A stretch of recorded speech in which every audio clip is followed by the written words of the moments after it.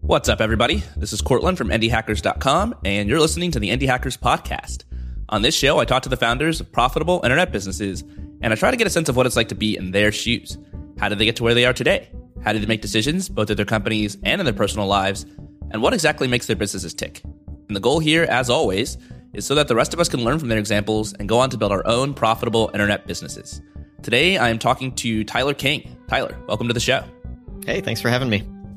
You are the CEO and founder of a company called Less Annoying CRM. I love that name. I've had a couple founders on the podcast recently who have product names that tell you exactly what they're doing and pretty much spell it out. But nevertheless, why don't you explain to us what Less Annoying CRM does? Yeah. Well, that's the goal because, as I'll probably say several times today, we're bad at marketing. So it's good if our name just says the whole value proposition at the beginning. So basically, we are a CRM, a customer relationship manager. There's a whole history of the CRM industry that's basically they're designed for really, really big companies with really sophisticated needs. So Salesforce and Microsoft Dynamics and all of them are really powerful, but probably overkill for a small business. So what we do is we make just a simple contact manager for people who need a place to store all that for their business, but not all the bells and whistles and automation and all that stuff that a bigger company might need. The CRM space is obviously not new. It's not particularly unique. There are tons and tons of companies working on various types of CRMs, and there have been for the last 2 decades. And yet you guys have managed to stick it out and do really well for yourselves. So you've bootstrapped your way here. Mm-hmm. You have 22,000 paying customers, and you charge them, $10 a month per customer? That's right. And we actually hit 22,000 about an hour ago. So Sweet. Yes, we're officially at 22,000. Cool. Yeah, I was just rounding up from 21,000 something, but now I'm actually right. So I feel pretty good about that. So you're doing over $2.6 million in annual recurring revenue. And I think what's really cool is like putting these two things together. The fact that you came up with an idea that's not particularly unique. It's not like you found some entirely unexplored market that no one's ever hit before. You have this totally brand new, unique idea. You've done something in sort of well-trodden territory. Mm-hmm. And a lot of people think that they can't get started with an idea unless it's totally unique. And so I'm excited to sort of dive into how you did that, how you realized this was a good idea in the first place, and how do you make a business work when you have so much competition and you're not, innovating at the front bleeding edge of new technology and new ideas. Yeah, so because there's a certain risk you take by going into an industry that has a lot of competition. Exactly. And that risk is that you can't build the better mousetrap. But there's a different type of risk if you go into something brand new, which is that no one even wants it. And if I have to pick between those two risks, I trust myself to build the mousetrap a lot more than I trust myself to create a market that didn't exist before. Yeah, it's a trade-off. And a lot of times people go into one and they think that's not a trade-off. They think, I'm doing something that's brand new, and so that's perfect. Now I just win. But you're right. Now you have to prove that people even care about this new thing that you're building that no one's ever built before. And a lot of times that kills people's companies. Mm-hmm. And in your situation, you've got a lot of competition, which means you have to innovate in other areas. You have to either somehow build a better product, or you have to figure out distribution channels, even though they're super competitive, or niche down in a way that others aren't really doing. You got to somehow make yourself unique to compensate for the fact that you've got a ton of competition. It only really works to do that if it's not a winner take all market. So that's one of the great things about CRM is, if company A is using Salesforce and they're, upstairs in their building, company B is using us, neither product is worse as a result of that. Whereas if you're using Facebook and I'm using Twitter, neither have any value to us. So I wouldn't, do what we're doing against Facebook, but I'd absolutely do it against Salesforce because of that lack of a winner take all dynamic. I think that's one of the key ingredients to being an indie hacker. Choose a business that's not a winner-take-all market. Yeah. Because even if you innovate and you build something completely new and a winner-take-all market and you're thinking, I want to be an indie hacker and just generate revenue, at some point there's probably going to be a well-funded competitor who comes along who's got a ton of VC funding and they take that market from you because you're not focused on growth or whatever and you're kind of screwed.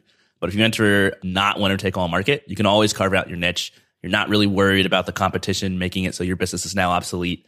And it's just a lot less stressful and a lot more profitable for you. So I recommend all indie hackers to go that route. Yeah, absolutely. So let's talk about how you got started on this journey, because you say that you got started kind of by mistake. You didn't grow up super entrepreneurial. You didn't always dream of building a business. And yet somehow you found yourself working at a startup and doing a lot of entrepreneurial activities. Tell me about how you got there. Yeah, this is like the least reproducible story. It's like totally worthless as advice for other people because I just lucked into it. But basically, I was doing my 5th year of college to get a master's, and a friend reached out to me and said, "Hey, do you want to come work at this startup?"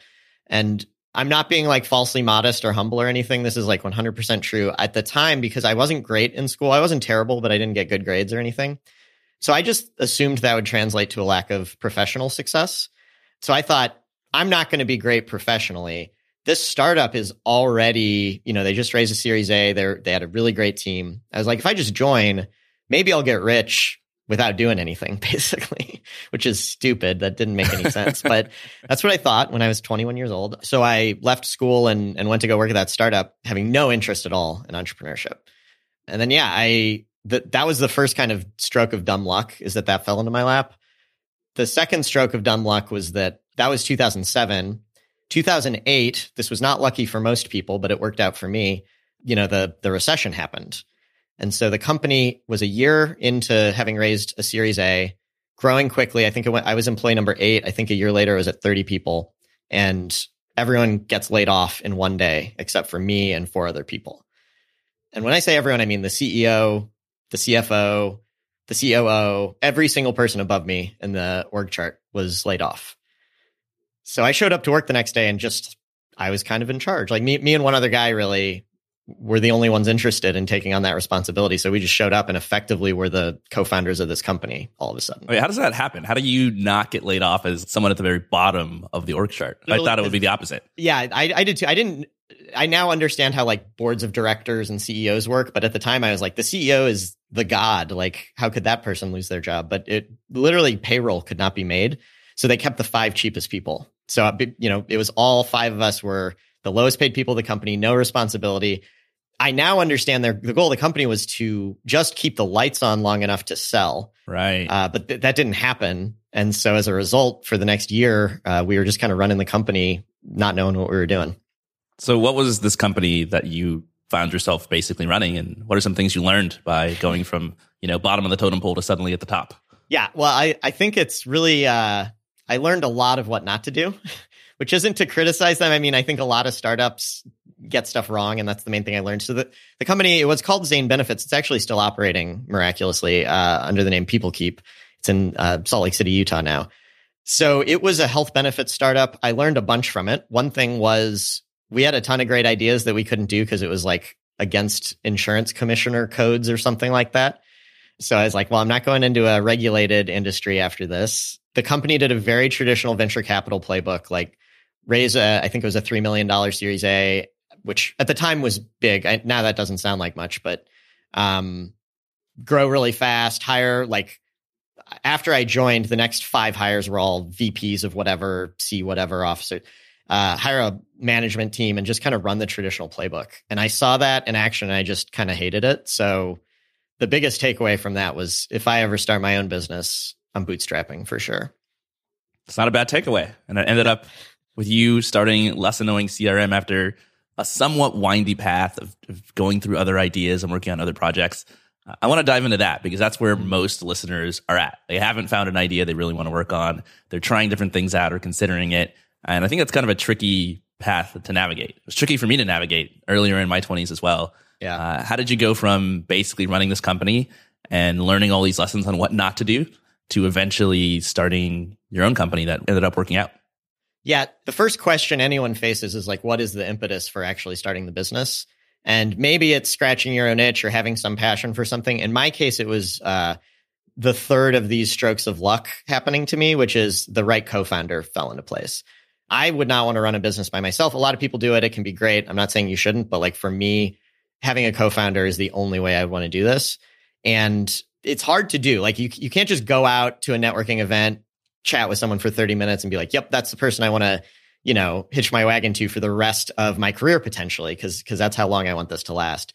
So there were only a few people in the world that could have been the right co-founder. And basically what happened is my brother, who was in grad school at the time, came to me with a business idea. He had even less entrepreneurial spirit than I did. So I was like, this is a once in a lifetime thing. He's really, really smart. Obviously I trust him. He's my brother. This is not going to come along every day. So even regardless of what the idea is, I'm going to do it. That was kind of the first step. Was his business idea less annoying CRM? No.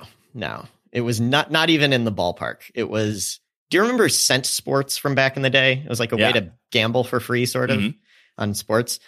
The idea was to do that, but for like stock market picks. So give people a small amount of money for free, let them play the stock market. And if they hit a certain threshold, let them cash out real money. And at this point, you said neither one of you are really all that entrepreneurial, but you're pretty excited about working with your brother. But as someone who's not an entrepreneur, someone who hasn't really dreamed of doing all this, how do you even evaluate an idea to know if it's a good one? Like, how do you say, oh, this is a great idea, let's work on this together? How do you decide to move on from that idea when you realize it's not? Yeah, I think it really helps to have constraints. If you just have the whole wide world of options available to you, it's almost impossible to pick something. Like I said earlier, one of the constraints that I knew for myself was I want to bootstrap. And there are a lot of businesses that could work, but can't work bootstrapping. So for example, like what we really both wanted to do was build a fantasy football website. We'd already built one. We were running it on the side as a hobby. We both knew we couldn't bootstrap that. It just wouldn't work we wouldn't be able to monetize it quickly enough to support ourselves. So we threw that out the window. And then we thought about this stock picking thing. And we actually threw that out for a variety of reasons. But one of the big ones is the same thing. You can't, like, I would say almost anything that's primarily monetized through advertising is going to be a tough thing to bootstrap, probably. Combined with a million other reasons, we knew we could throw that one out. And then we just kind of kept trying. We had a whole bunch of different ideas we went through. Yeah, I love that you mentioned that you need constraints. So I think generally speaking, when you're getting into something, it's really helpful to have some sort of checklist, some sort of list of things that you can kind of just go down and be like, let me make sure I'm not making a boneheaded decision. Let me take like 5 minutes to make sure I'm doing something that will not, get in the way of my goals or prevent me from reaching my goals. I have my own gigantic validation checklist. Yeah. And a lot of it is stuff that's like, okay, I need to check this box to make sure the business will actually work. But a lot of it is just totally personal stuff. Like, will I enjoy working on this project? Will it be something that I can bootstrap? Will I like working on it for the long term? Can I explain it to my mom in a way that she understands, which is just an important thing for me in working on a business. And I think, more people should have this list of constraints. What else was on your list besides just, I want to bootstrap this thing? Yeah. So one I mentioned earlier is I didn't want it to be a regulated industry.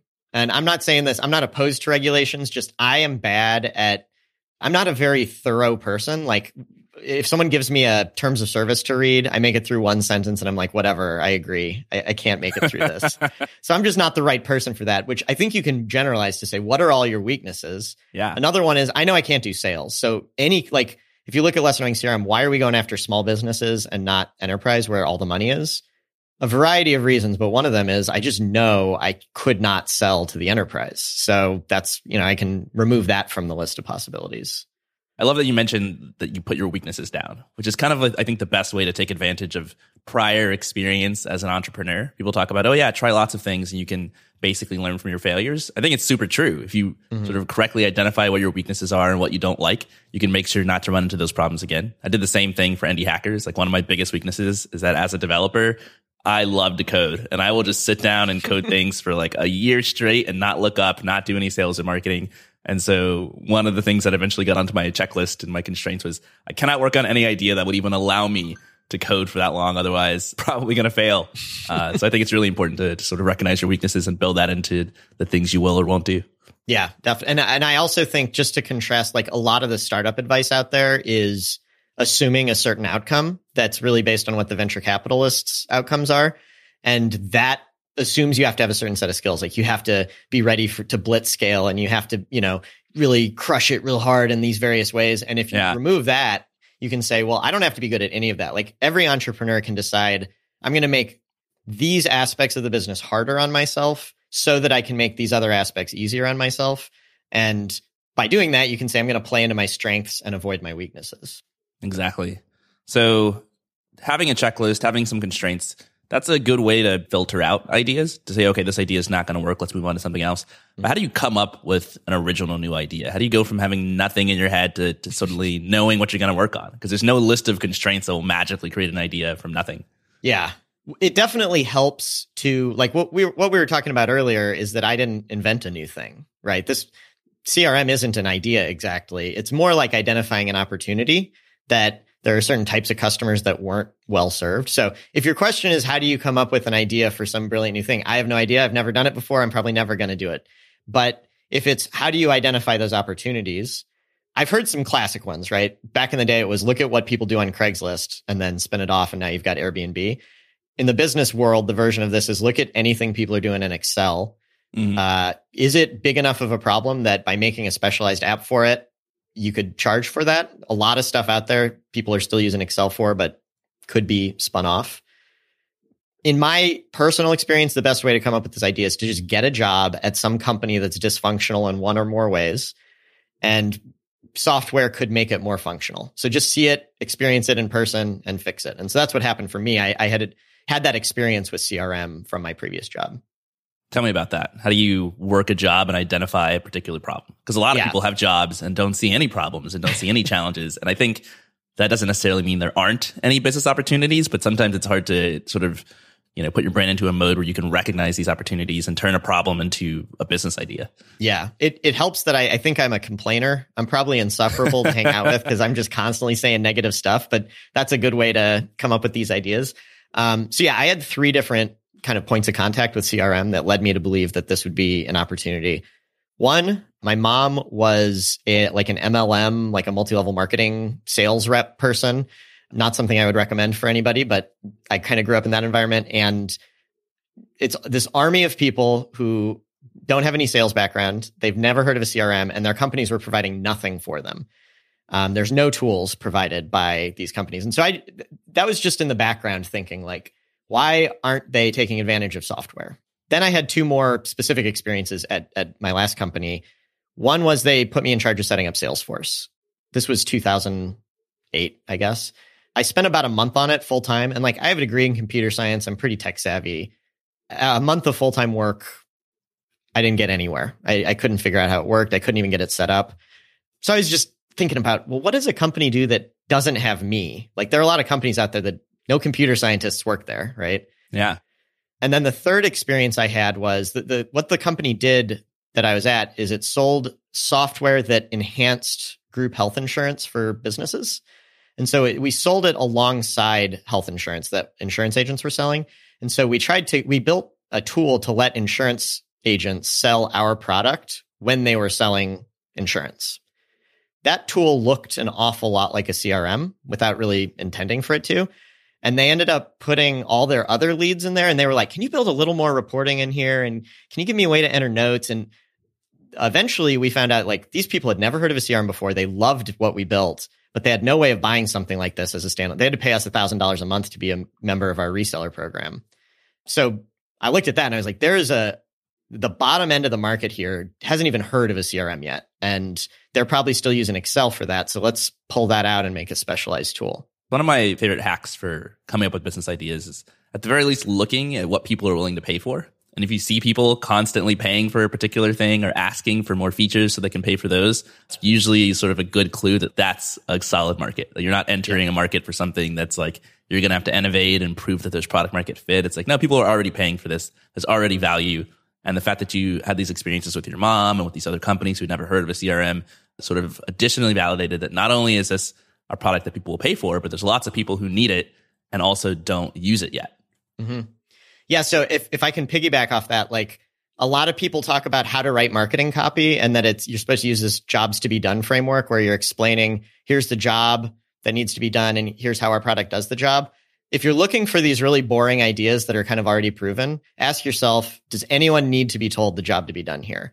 Because we don't do that type of marketing copy at Less Annoying CRM. We assume you've already tried Salesforce and didn't like it. So all of our marketing is you already know you need a CRM, but you just can't bring yourself, you need to brush your teeth. With our product, you're finally going to be able to do it consistently. This is a good example of why I think a lot of advice should be prefaced with, it depends. And it's kind of frustrating if you're looking for advice because you're I don't want to hear it depends. Just tell me what to do. But usually it does depend, right? If you have a business that's in like a crowded market that people are pretty familiar with and like people already pay money for, so product market fit is already kind of decided, then you have a whole different playbook for how you market that thing and how you advertise it and what you should be looking for than if you're going the other route and trying to build something brand new that no one's ever used before. Right? If you're going that route, you need to do a lot more education. You need to do a lot more like explaining to people what the jobs to be done are and like showing them how to use it, et cetera, et cetera. You look for customers in different places. But if you're going the route that you did, like you said, it's not as much about education. It's more so differentiating yourself from the existing options or finding a gap in the market where people don't really know about this particular thing. I think, you say you're not good at marketing, but the fact that you named your company Less Annoying CRM and put the value proposition right in the name, I think speaks to some knowledge about like the situation that you're in and the fact that you're really just trying to differentiate yourself from other players in the market and explain to people why they would use your CRM instead of somebody else's. Yeah. And that can kind of be a superpower if you like every other company in the world is putting up the same jobs to be done explainer video. And then when people call us up, I have this conversation every time I talk to a customer, they say, what's different about you guys? Like what features do you offer? Anything like that? And I'm like, oh, none, not a single one. We don't have a single unique feature. And it just kind of puts them on their heels and like, wait a second. Okay. Now I'm talking to a different type of company here. Yeah. Yeah. If I'm going to a coffee shop and they're just like, we'll sell you coffee, then it's like, well, I guess that's your value. It'll keep you awake. It's like, I guess that's your value proposition, but how is that different than any other coffee shop? But usually they have like some differentiator, something that makes them unique. You're telling people that you basically don't offer any different features than other people, but you're also called Less Annoying CRM for a reason. So tell us about how that differentiation helps convince customers to sign up. Yeah. So it really comes down to that word annoying. And I think people immediately get an idea in their head of what that means. They think it's the user interface, which it is to some extent. But even before that, most companies, and I love Indie Hackers. A lot of the advice on there is to do annoying stuff. So for example, if you're asking for someone's credit card before the free trial starts, it might work. It might make you more money, but undeniably, no customer wants that, right? There's no customer that's like, I really wish they would have taken my credit card before I could try it. That would have been great for me. Pricing pages. Our pricing is $10 per user per month. Now, first of all, that's lower than a lot of CRMs cost, but setting that aside, there's no tiers. There's no extra fees. There's like the pricing page is literally $10 per user per month. That's the end of the page. So even before someone starts using the product, we're sending all these signals to people. Like, all that nonsense that you have to put up with, calling their sales team, getting quotes, all that stuff. You don't have to put up with that here. Yeah. So I guess your pitch is kind of like, hey, our features are the same as other CRM tools. However, every feature is less annoying than it would be with the competition. Mm-hmm. Yeah. I mean, at the end of the day, it is like, it's a CRUD app. It's a spreadsheet with a slightly better user interface on top of it. No one wakes up in the morning dreaming of using their CRM. They don't use it for fun. They don't get joy out of it. It's like, I think the business world took too much marketing from the social media and video games and stuff like that, where people really love using them. It's like, no, this is a tool. It's going to do what the tool's supposed to do and then get out of your way. So let's go back to the early days of you working on this, because you mentioned you tried a few other ideas. You tried like a stock trading app. You did, your brother's idea, and that didn't really work out. What was it like when you sort of hit on this idea, and were you convinced early on that it was going to be a good idea that stood out from the other things that you tried?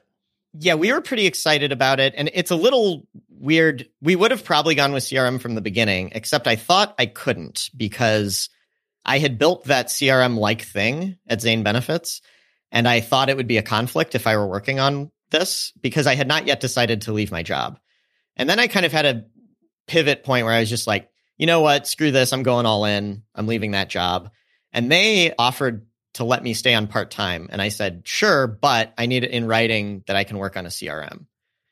So that just kind of opened. So to me, it was really obvious. So all the other ideas we were bouncing around were because we didn't think we could build a CRM. And as soon as that became an option, we were all in on that. How do you fund yourself when you're working on this business in the early days? I mean, you could work part-time at your business, but your brother also needed to work on this.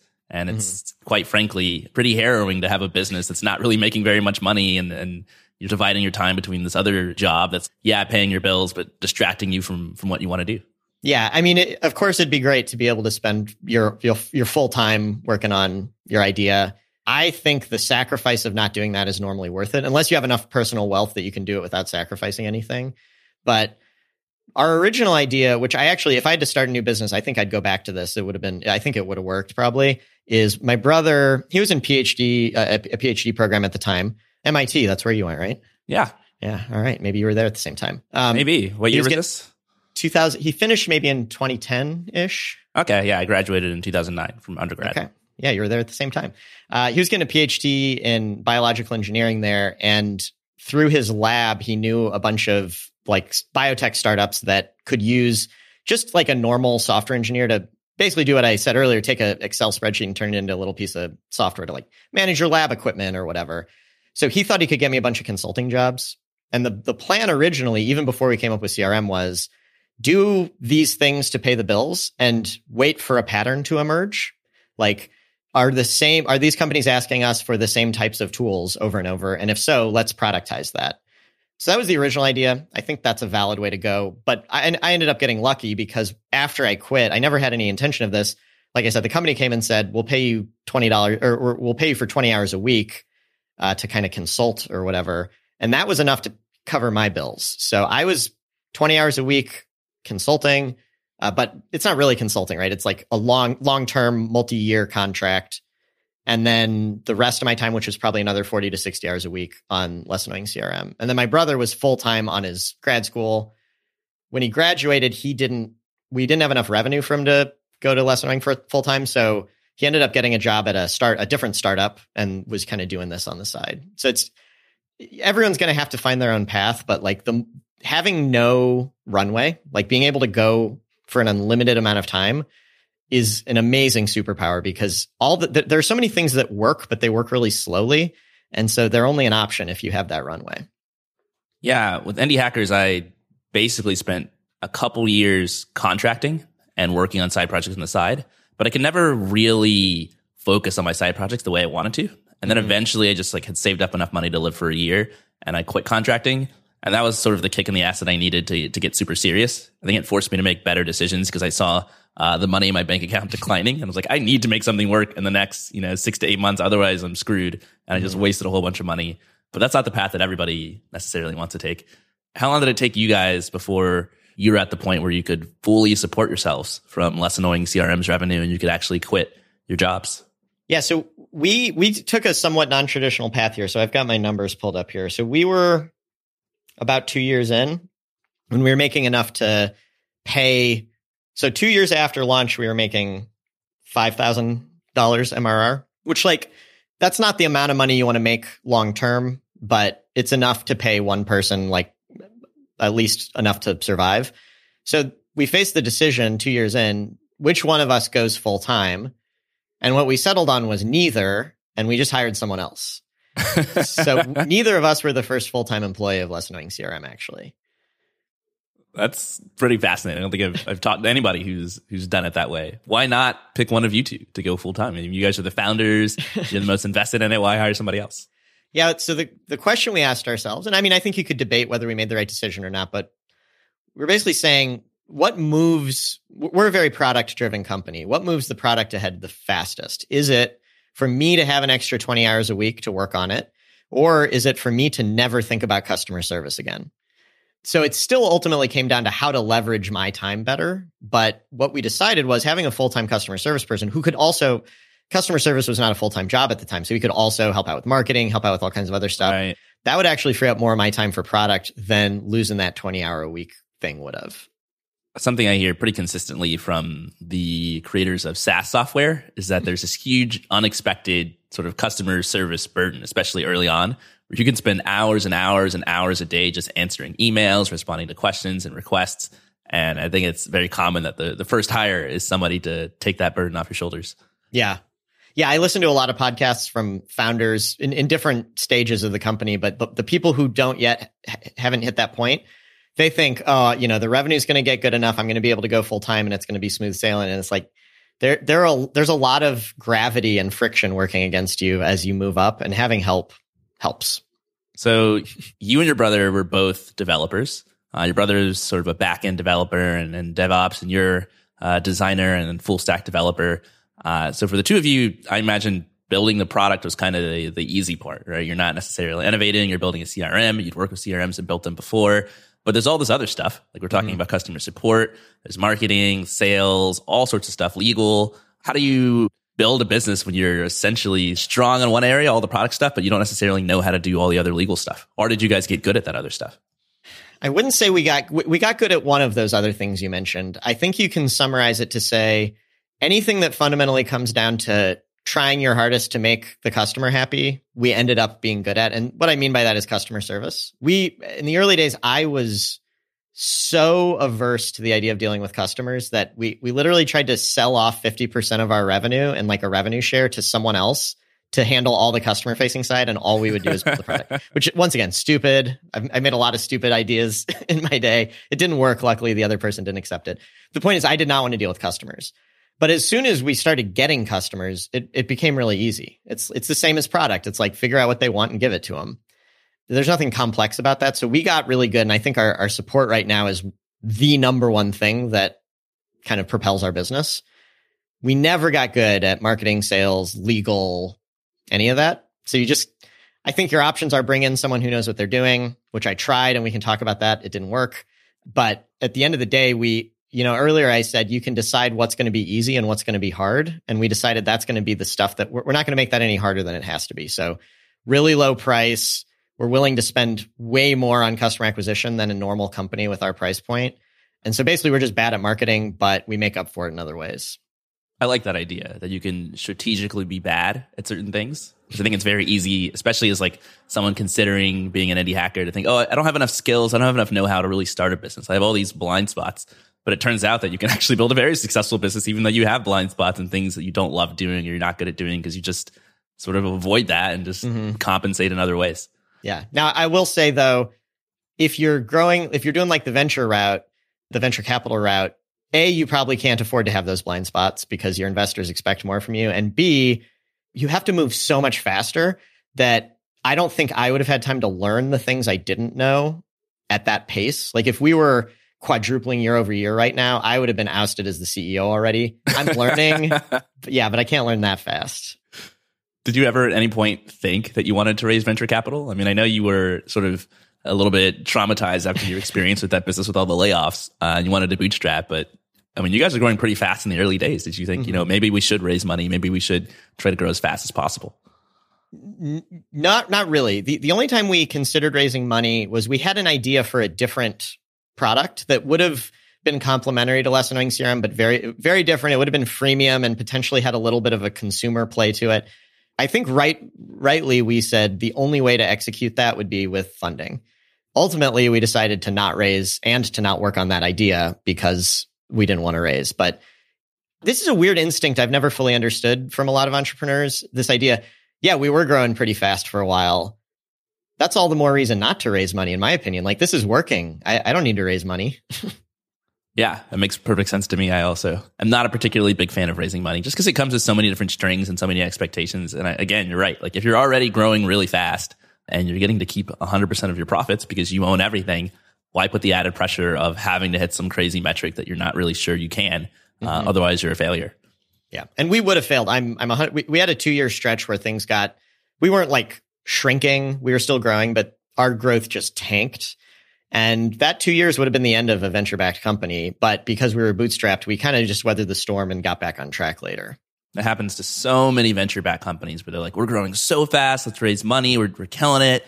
And then the growth peters out, as it often does, because it's very hard to sustain killer, super fast growth for 10 years. The vast minority of companies can actually do that. Most companies either never grow that fast or they are growing fast, but they eventually hit some sort of natural slowing point. At which point, if you have a bunch of investors who expected you to go for $1 billion, you're pretty screwed and your life goes from being super happy to being kind of miserable as a founder. Yeah. So much so that there are a few noteworthy stories of people getting out of it, like Gumroad, for example. Yeah. It's so rare that it makes, national headlines when it happens. I know a lot of founders who I'll talk to you in year one, living in SF, they raise money from investors and they're super happy. And then a few years later, they're just like, I don't know. I mean, the company is growing, but it's not growing fast enough. And it's a tragedy because, if your company is still growing 30, 40, 50% a year, but that's not good enough for your investors, then you're in this weird position where you've done a really cool thing, but you feel bad about yourself and you feel like you're letting other people down and you in fact are letting them down. So it's yet another reason to really think hard before you raise venture capital. Yep. Yeah. This year, our growth has not been great this year. We were shooting for 25 to 30%. We're only going to grow 20%. That's still $500,000 in new ARR. Like, yeah, I'm not mad about that. Yeah. Why feel bad about that? But if you had investors, you would probably have a lot of reasons to feel bad about that. Yeah. So let's talk about your growth. Early on, you said it took you, 2 years to get to the point where you were making about 60 grand a year. You can hire your first customer support rep. What did you do to find your first users when neither you nor your brother were particularly good at sales or marketing? Yeah, we took the lazy route, which was just paid advertising. We tried other stuff. Nothing else worked. So blogging, when people make blogging work, I'm just amazed because I really respect it. It's so appealing because it's like marginal cost is zero. It seems great. Yeah. We were able to write blog posts that got traffic. The things people wanted to read never had anything to do with Less Annoying CRM. So then we'd write other blog posts like how to improve your sales funnel, and no one, like, we got no visitors to that. But we'd be like how to hack Chrome to let you add an application link in Mac OS. Nothing to do with our business, and we got a ton of traffic to that one. So we were never able to get that to work still to this day. Yeah, you got to kind of marry these two things where it's relevant to your business and it gets people reading it, and that's pretty hard to do. Right. And some businesses are just fundamentally boring. CRM's one of those. I'm not aware of any CRM companies that have been particularly successful. The only model I know of with that type of thing is if you're selling to other entrepreneurs, writing about your journey, kind of like Groove did, their help desk. But we're not selling to startups. So anything we could write about our journey, I think we could get followers, but they wouldn't be potential customers really. So anyway, that didn't work for us. Ultimately, the only thing that really did was Google AdWords. Nowadays, we found a couple other ad channels like that, like paid pay-per-click stuff. We just had to pay way, way too much to get a customer. So I think our first customer is $1,000 or something like that. And they pay $10 a month. So this was not positive ROI, but the hope was you got to start somewhere. Every little bit counts. And then we'll just figure something else out.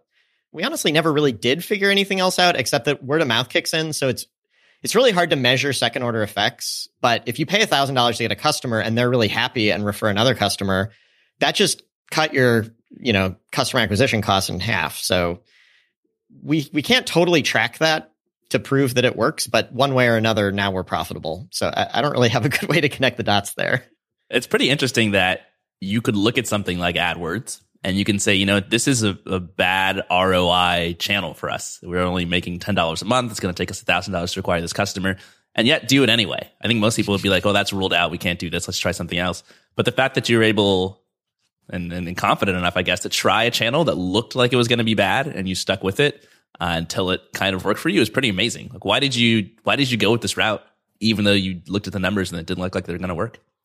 The reason was wrong. Like, what I'm about to say was what I thought at the time, and I don't think this anymore, but I was very confident at that time. I had bought into the idea of like growth optimization hack stuff, where even if something's not working, okay, now run some A/B tests and your conversion rate will go up, and work on your onboarding and your, trial to paid conversion will go up and all that. And we did get it up. We got it to at one point we were paying $150 to acquire a user, which is probably on the border of acceptable.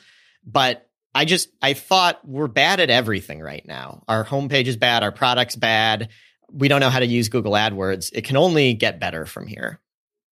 That's such an interesting approach. Basically, it's not good, but we'll just do it anyway. And we'll eventually iterate and improve enough where it becomes good and it's fine. You did an interview on indiehackers.com a while back, and you sort of dove into your exact customer acquisition numbers in the early days. So you were at 6 paying users after 6 months. You had 47 paying users after a year. You had 200 paying users after a year and a half. So it was actually kind of a slow process where you were building up momentum. Was all of this from Google AdWords, or were you guys using other channels that were sort of succeeding in getting customers in the door? Google AdWords, every time I think of every marketing channel as planting seeds, and then the seeds grow into a network of people through word of mouth. So Google AdWords was our main way of planting seeds. And then word of mouth has always been our main channel beyond that. But I'll say this, one of the hard lessons I've learned is no marketing channel scales, or at least for us. And even a marketing channel that's working at a small scale will stop working eventually. So for example, we had a brief period in time where the Chrome Web Store was driving almost all our growth. I don't know if you remember the Chrome Web Store. I do. From back then. Yeah. Now it's just basically Chrome's extension library. But their goal was to make an app store for web apps. And nobody was on it. And so we were one of the first, maybe the first CRM to list on it because it was free. We just got a ton of free traffic for like 2 years, and then they shut it down, or I don't know what happened, but all the traffic stopped. How do you deal with that emotionally when you're getting a ton of traffic and you're like, oh man, we're killing it. And then suddenly your distribution channel just disappears? Yeah. At the time, it was really hard. Like now I've come to terms with this. Marketing channels are all temporary. Like even Google AdWords, we are doing it now. We have stopped like 4 times because it stopped working for us. And then we'd wait 6 months and be like, let's give it another shot. And then we'd try it again. I think you just have to be zen about the fact that everything is temporary. And this is the one thing that's not temporary is word of mouth, if you can get it. Not only is it not temporary, but it scales with the size of your customer base, whereas everything else doesn't. I felt this way. I've talked to so many other founders that expected this. You're small. Let's say you're making $1,000 a month in revenue and you're on pace to double it every 6 months. You're thinking, well, I'm going to keep up that pace forever. And it's even going to get easier because I'm going to hire an AdWords specialist. I'm going to hire a content specialist. The reality is doubling a $1,000 a month business is much, much easier than doubling a $5,000 or $10,000 or $100,000 a month business. And just eventually gravity pulls you down. But word of mouth is the one thing that keeps up with the size of your customer base. Yeah, I love the way you put that it gets harder to grow, especially using these different channels later on. I tell a lot of founders that the easiest time to double your customer base is going from 1 user to 2 users, right? Yeah. All that requires is one conversation with somebody. But when you're trying to go from 1 million users to 2 million users, you've got to be crazy clever. You've got to do all sorts of strategizing and marketing and have deals and unique distribution channels set up because there aren't that many channels online where you can reach an extra million users. It's not an easy feat to pull off. Yeah. And so you asked emotionally, how do you deal with that? I think you just have to fail and get hurt and then realize it's okay. The business is still around. But I guess what doesn't work is to put yourself in a position where that failure ruins you. So where you're not profitable, you've overextended yourself. And then that failure would have just killed us. When the Chrome Web Store died off, it could have been the end of the business. So you guys are a little bit relying on word of mouth. Your channels for growing can disappear, but at the end of the day, your customers are still recommending Less Annoying CRM to other customers. And so you continue growing. How do you fuel word of mouth growth? Is it just building a good product or is it something else? Yeah, I think it's just that. I'll say this. It's a really hard channel to optimize for because it's very hard to measure. Maybe it depends on the product, but for us, we've never been able to get a good read on how much of our, we have a certain amount of signups that we can attribute to a source. These people came from AdWords. These people came from our newsletter, whatever. The vast majority is unattributable traffic. And we think a lot of that is word of mouth, but we can't really prove that. We've tried asking on sign up forms. We've tried all kinds of stuff. We have a referral program, give a month, get a month for free. Nothing we've done has worked to get this information, which makes it really hard to optimize because you can't really run an A/B test on that. You can't say, well, let's change this thing here and see if word of mouth growth improves, because even if it improved, we couldn't measure that. So yeah, our strategy is basically intuition. And a part of me is really jealous of more data-driven companies, and I want to be that way sort of. But also I think the startup world has abandoned intuition and should, sometimes you just know that this thing will provide value to customers. And so just do it. Yeah. And your intuition definitely gets better as you run your business. You've been running Less Annoying CRM for 9 or 10 years now? Just over 10 years. 10 years. That's a long time to develop good intuition, to see, okay, we've changed this thing. How did growth change? How did word of mouth growth change? Maybe when you're brand new, your intuition is not worth that much because you haven't really trained it, but you've been running this business for so long that you probably have an intuitive feel for what kinds of things to change, even if it's not 100% supported by data, which is hard to gather anyway, because how do you measure word of mouth growth? Yeah. It's also a huge advantage for anyone out there like me that is thinking, I don't want to do customer service like I was in the early days. Talking to customers, it's not even your intuition at that point. It's their intuition. And so I obviously, at our 22,000 users, I'm not personally talking to every single one, but we have a team of 9 or 10 support people who are on the phone all the time with people. And we have a meeting once a week where they bring all that feedback and talk about it with the whole company. So when we launch a new feature, there's not any uncertainty about, are people going to want this or not? We really, really know this is one that people are going to love. One of the things that I struggle with Indie Hackers, because Indie Hackers is also largely fueled by word of mouth growth, but it's also fueled by me doing particular things like content marketing. The podcast brings in a lot of people. sometimes building certain features just change the way that the website works and can contributes to, lower churn rates or higher customer satisfaction, et cetera. So I'm always sort of pulled between these two different approaches of, should I do the obvious things? People are asking for this particular feature or this bug fix or this incremental improvement on the website. Or should I do these more experimental things where it's like, I want to build this totally new feature that might not even exist on other websites, or maybe it does and it's working really well, but it's not on Indie Hackers. I wonder if you have the same pool at Less Annoying CRM where you can either just make the existing product better or change how it works. Yeah. If you had asked me what's the number one struggle challenge I'm dealing with right now, I would have said exactly word for word what you just said. Throughout the history of the company, we've never really innovated in the way that like Steve Jobs would talk about innovation. Like maybe we've had micro innovations like this button is in a better place or something like that. But we basically told ourselves we're going to take the easy win until we have enough resources that we can do both. And I think we're at that point right now. We're not huge. We have like 5 developers, but that's enough that, or let's call it 4. I don't really have much time for that anymore. But so 2 people can work on the core product and do the easy stuff, the things people are asking for. Let's just call it, for example, performance improvements. No one's ever complained about a site not getting faster. So then 2 other people can go take a risk on something else. But this is the first time we've ever been in that position. And trying to figure out how to do that, what to do, how wild should it be? Like, should the next thing we do be like adjacent to CRM, like maybe invoicing, or should it be something like you said, no one's ever even thought of before? We have a variety of ideas that I can't describe them like invoicing because there's not a word for it yet, but like things that we think would play nicely with the CRM, but that literally no one's asking for, and it might completely fail. Deciding how to prioritize that stuff is definitely on my mind. I'm a little bit jealous because at Indie Hackers right now, at least, I'm the only developer. And so I'm like violating my own advice to focus and stay small. And I'm like sort of rapidly oscillating between like, this is a week where I'm doing these little quick, easy wins. Like you said, performance improvements, fixing bugs, just making existing features better. And then other weeks where I'm like, let me build this totally new thing. And it's really hard when you don't have the resources to try to focus on both of those things because it means both of them are going to suffer. Would it be inappropriate for me to ask you a question here? Go for it. So a while back, I don't know, is it a year ago or something? When I went to Indie Hackers, like the main community page, it went to like an almost Twitter feed. I imagine that's the type of thing you're talking about here, where like that was one of those experiments. It was definitely an experiment and it did not work well. But I had a lot of reasons for doing that. And it turned out that there were all these second order effects that I didn't anticipate that really made it backfire. And so I'll go into it briefly. Like one of the things that really bothered me about running an online community is that so many people would make posts that didn't get responses.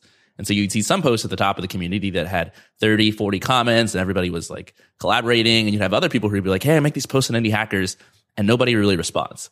And so a lot of what I did was try to educate people. Here's how you make a good post, right? Here's how you come up with the title for your post that people are actually going to want to read. In a lot of ways, it's kind of good training for being a founder. Like, how do you write good marketing copy? It's kind of, posting on the forum is good practice for that. But also I was like, you know what? How can I structurally change the product itself to make it better? And so I made all these changes to make it a little bit more Twitter-like, a little bit more like a feed. I changed the algorithm such that instead of being super winner take all and the top post getting hundreds of comments and everyone else getting very few, it would be that every post got kind of a middling number of comments. Everyone got like 5 or 6 comments. And it actually worked really well. Like the number of comments got spread around. A much higher percentage of posts were getting commented on. But the downsides were all these second order effects that I didn't really predict. For example, people will come to a forum and they'll sort of judge whether or not it's a lively place based on the amount of activity on some of the top posts. And so when I'm spreading out the activity in the comments among a bunch of different stuff, people come and they're like, oh, these posts are only getting a couple comments. This site's dead. I'm out of here. Versus only 10% of people are getting responses, but they're getting a ton of responses. And you come to the homepage and see that. You don't really see all the posts that aren't getting responses. You just see the ones that are. And so you're like, oh, this site's great. I'm going to make an account and sign up. So it was like death by 1,000 sort of these small, invisible, unpredictable cuts. And I ended up reverting the change back to the original forum. And I would definitely be further ahead if I hadn't spent time doing that experiment. But then there are other experiments I can point to where I've built these sort of new features, and they are largely the reason why Indie Hackers is as big as it is today. And so it's hard to say I shouldn't take these risks, even though they sometimes don't work out. Like there wouldn't even be a forum if I didn't take these risks. Right. So I've basically never taken that level of risk. I mean, we've had like redesigns or a new feature that maybe we prioritized more than customers. But there's never been anything where, like, I imagine nobody suggested to you, make it like Twitter. No. That was an idea you had. Yeah. So we've never really done that. And what you just said, yeah, that's what's on my mind is most of the time it will fail. Are the wins enough to make up for the losses, or is it better to just take that slow but steady approach we've been taking this whole time? And I'll say on my end, I would guess your audience is a little more forgiving of experimentation than mine is. So we've been pretty conservative about that thus far, where it's not just about does it work for us, yes or no? It's about, I don't want to give my customers whiplash of like, oh, there's this whole new thing. And then, oh no, 6 months later, we're going to shut it down. They would not like that. Yep. Let's talk about your customers a bit, because you have a very particular audience. Specifically, you're selling CRM software to, I think, people who aren't the most tech savvy. You're not like, let me target brand new startups. You're more so targeting people who've never used CRM software before. And you're targeting the end users rather than their bosses who are higher up the food chain. You mentioned earlier that you don't really, excel at doing sales. And so you need sort of a user up, bottom up approach to finding customers. You're not calling enterprise customers and making the sale over the phone. Mm-hmm. I think that's a hard thing to do, to decide who your ideal customer is going to be. Because early on, at least, you have so many different people who could use what you're building. You have so many different directions to go in. It's really hard and painful to basically say, you know what, forget about everybody over here. We're going to only focus on everybody over there. How did you end up making that decision, and when did you make that decision? I'd probably be lying if I said, like, I remember making that decision. But I know this. What I think the tempting thing for everyone to do is to say, the easiest thing is to sell to someone like me, because I already know a lot about them. I have a lot of insight. And that's really tempting. And a part of me, you've got the grass is always greener thing. And a part of me is like, I want to build software for, remote, not that we're remote anymore, but like at the time, remote tech savvy startup companies or whatever. The problem is, of course, everyone who makes software is that type of person. So it's just incredibly crowded. So we just went with the exact opposite route. Like in the middle, I would say, is enterprise businesses where they're not like us, but there's so much money there. There's lots of software serving them. I think if I were to make up my rationale at the time, it was probably just looking at it and saying, I'd rather be the only one trying to serve these people than be like one of a million project management apps for, design agencies or whatever. That makes sense. But then there's the downsides that come with it, which is, okay, why is nobody else targeting these people? Number one, because they're hard to understand because they're not you. You're super tech savvy. They're not particularly tech savvy. Also, people who aren't that tech savvy are pretty hard to reach online. They don't all hang out on a particular internet forum, and they don't listen to a ton of podcasts. They're just harder to figure out how to reach. And then third, I think they're generally more okay with the status quo. So somebody like me, if I've got to do something that needs a CRM, like I'm going to immediately look up a great CRM to use. Some of your customers might be like, you know what, I'll just do this in my head, or I'll do this on paper and not even think to sort of find you. How do you compensate for all those challenges? Well, first of all, I'll say if you go back to what I was talking about earlier, that like you get to decide what's easy and what's hard. If you just accept that you're going to be bad at marketing no matter what, all those things you just said are like, they're downsides if you otherwise would have been capable of taking advantage of the upsides. But if you aren't, and you're just like, I'm going to do product-led growth here, I'm going to build a great product and hope people are happy and they're going to tell their friends. In a sense, you almost want to be in a space where all those other marketing tactics don't work.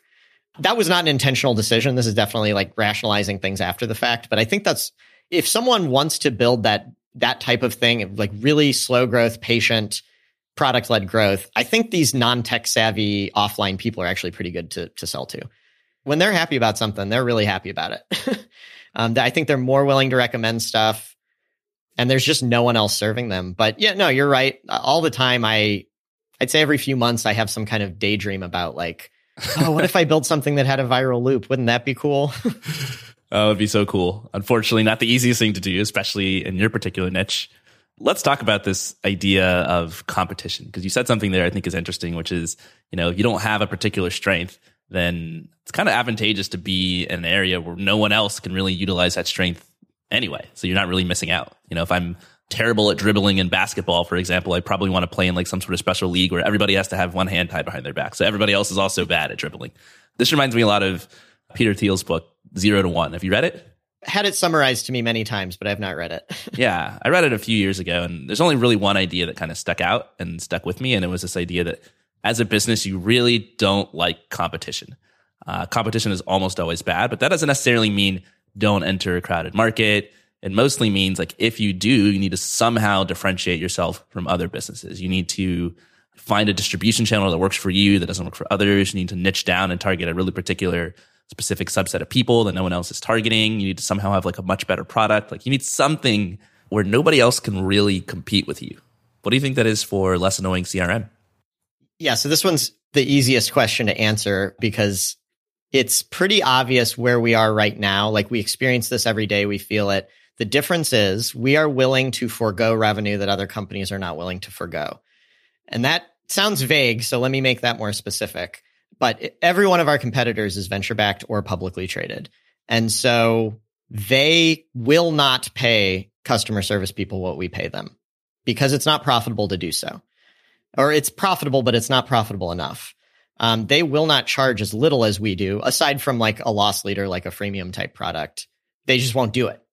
They won't stay committed to small businesses because the money is in enterprise. So across the board, if you look at everything that's unique about us, it comes down to the fact that I'm okay making $1 million instead of $1 billion or whatever the numbers are. And that kind of gives you this unfair advantage in certain markets where like a thought experiment I do all the time with myself is if a private equity company bought Less Annoying CRM and tried to turn it into a cash cow all of a sudden, what would they do?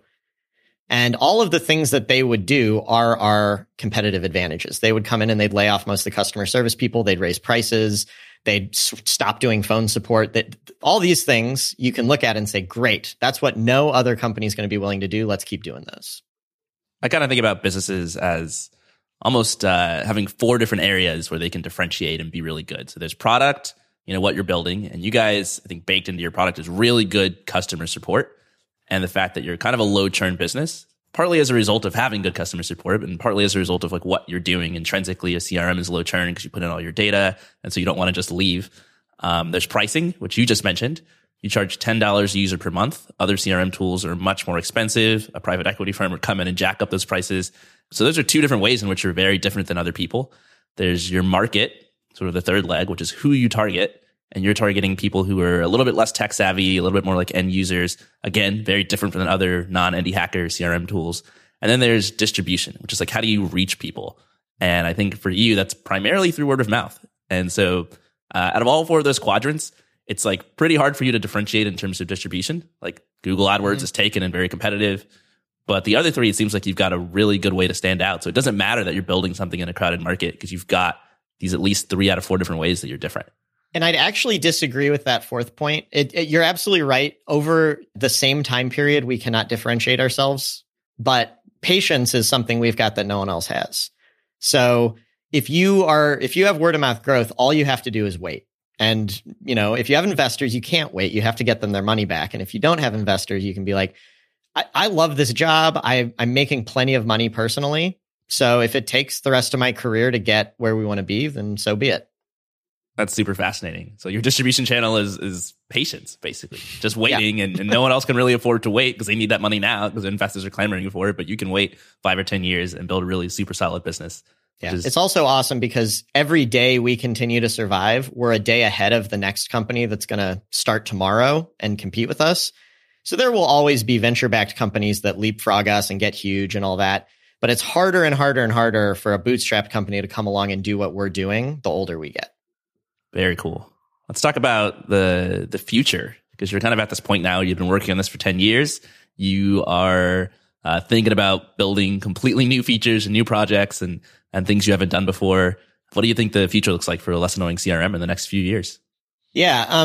Fundamentally, I guess I'll start with nothing hopefully changes too dramatically in the sense that the number one word that matters to me is trust between our customers and us, and our customers trust us. And I would rather slow our growth tremendously or not even work on as innovative things if it means keeping that trust. So that's the number one thing. Like we're working on a major redesign right now that we have to do for a variety of reasons, but we've spent the last 9 months emailing our customers like, it's coming. Here's screenshots. Like we're not doing a big splashy launch because we don't want to rock the boat with them.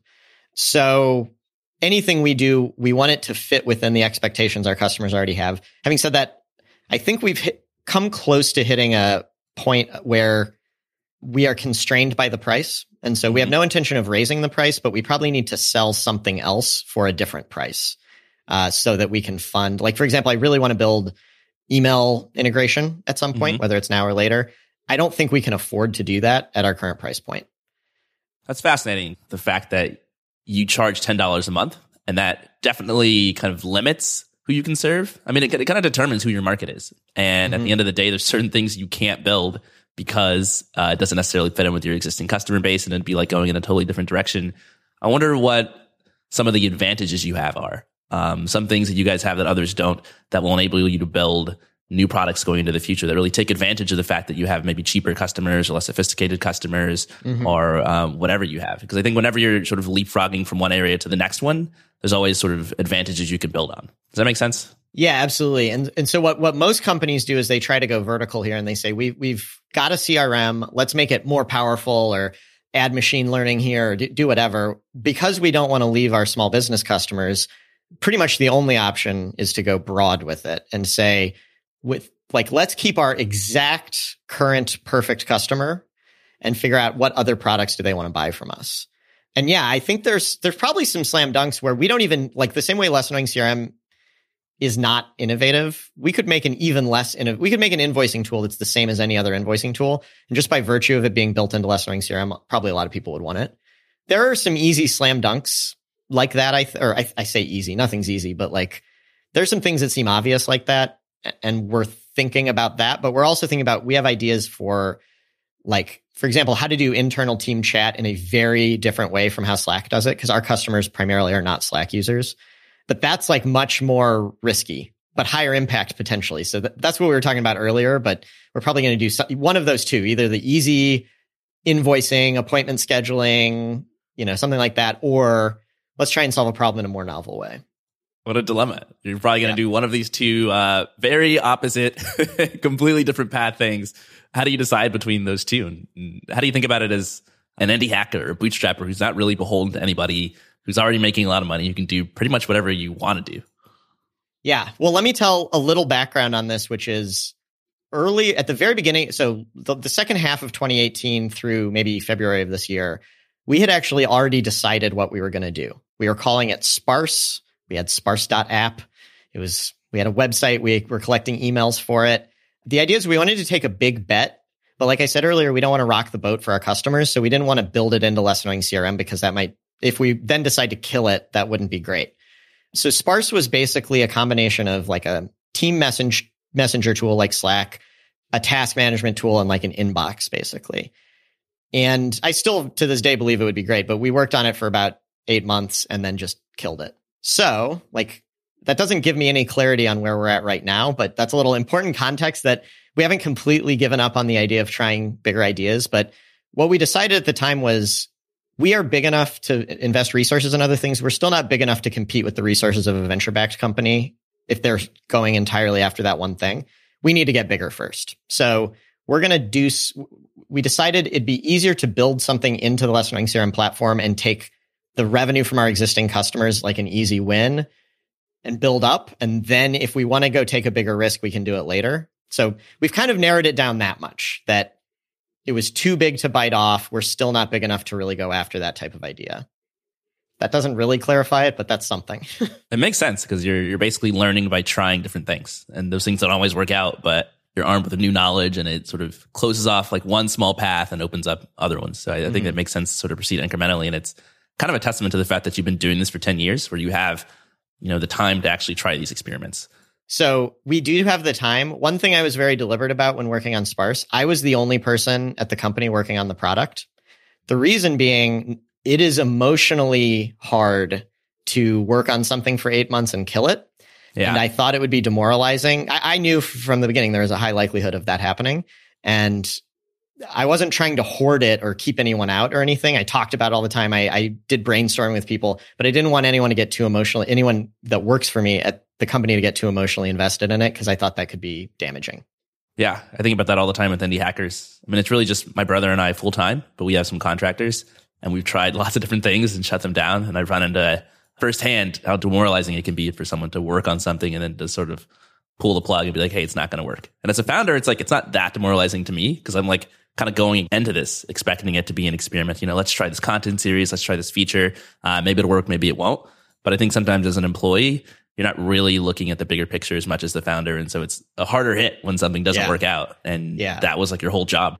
Especially like we don't have a culture of like some startups have this very risk tolerant, like maybe we'll all be unemployed in 6 months, go big or go home type of attitude. We have much more of like an emotional safety thing going on here.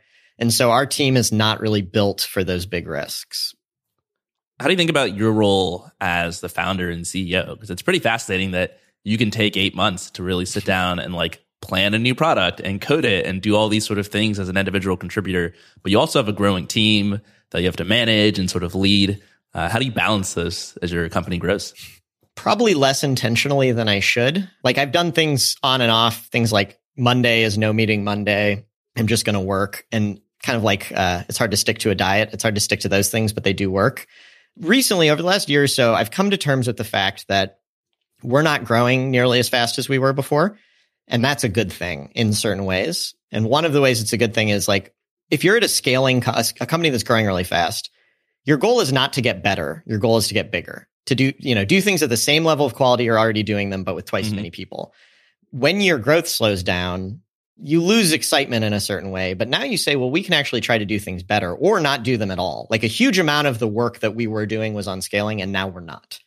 So that actually freed up a lot of my time just coming to terms with that and saying, like I said, our growth hasn't been great this year. I could go out and be like, I have to fix this. I have to go spend all my time on marketing. Instead, what I'm saying is let's spend another year making the product better. And if it hasn't fixed itself, then we'll see. So partially just being like, I'm taking a lot of pressure off myself and saying, I want to do product. That's what I want to do. And so I'm gonna.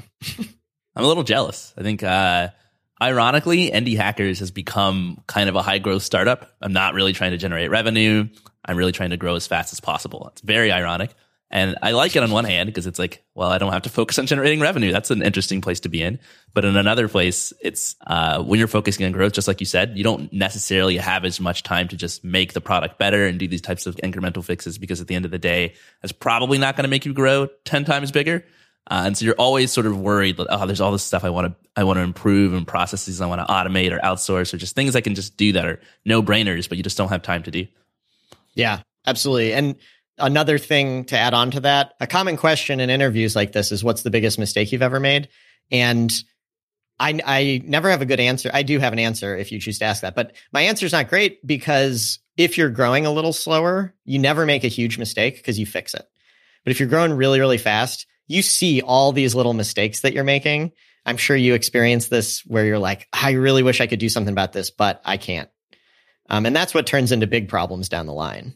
Yeah, it really does. And at the same time, you have to kind of be okay with it if you're prioritizing growth, where you're like, I know this thing is not good, but like that's a strategic sacrifice that I'm making. And then you just have to hope it doesn't blow up in your face. Exactly. We're built on mountains of technical debt, but over the last couple of years, we've been paying it off in a way that we never have before. And that's another example of this where it probably wouldn't make sense for you to do that, but it probably doesn't make sense for us to do it either. But like, we are all happier with the less technical debt. Well, Tyler, we're running close to your hard stop here. I've really appreciated basically digging into your brain and trying to figure out how you make all these decisions that are very similar to the decisions that I have to make, even at a much smaller company. A lot of people listening in are dreaming about getting to the point where you are, where they run their own business, generating millions in revenue, and they can make these sort of decisions that just make them happier.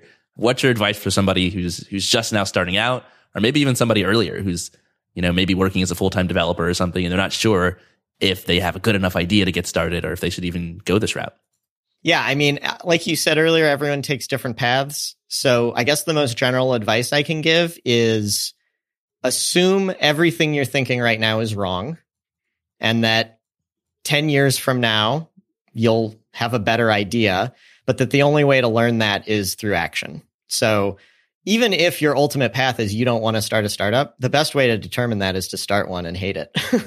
And then you can live the rest of your life knowing that it wasn't for you. I know, like, my story involved a handful of lucky moments that I could never reproduce. But the one thing I will take credit for is when those lucky moments happened, I took advantage of them. And so basically, if anyone's interested in this or they're doing it, like, the only thing you can do is do something. and then realize how dumb you were and do it better next time. But sitting around and waiting is never the right answer. The only thing you can do is do something. Tyler King, thank you so much for coming on the show and sharing your story. Can you let listeners know where they can go to find out more about Less Annoying CRM and what you guys are up to in the future? Yep, sure. So our website is lessannoyingcrm.com. We've got like a blog and a newsletter and stuff like that. I'm on Twitter, Tyler M. King, and I've also got a podcast at startuptolast.com. So you can find me or the company at any of those places. Thanks so much, Tyler. All right. Thank you. This was fun. Listeners, if you enjoyed hearing from Tyler, I would appreciate it if you reached out to him and let him know. He is at Tyler M. King on Twitter. So if you learned anything or you appreciated hearing his story or his advice, just take a second and tell him thanks. I also appreciate hearing from you. I am on indiehackers.com all the time, which is a community of many thousands of founders and developers who are just helping each other build profitable online businesses. So if you're working on something new or you're just thinking about getting started, I encourage you to sign up, make a post, and feel free to tag me. I am at CS Allen. And again, that's indiehackers.com. Thanks so much for listening, and I will see you next time.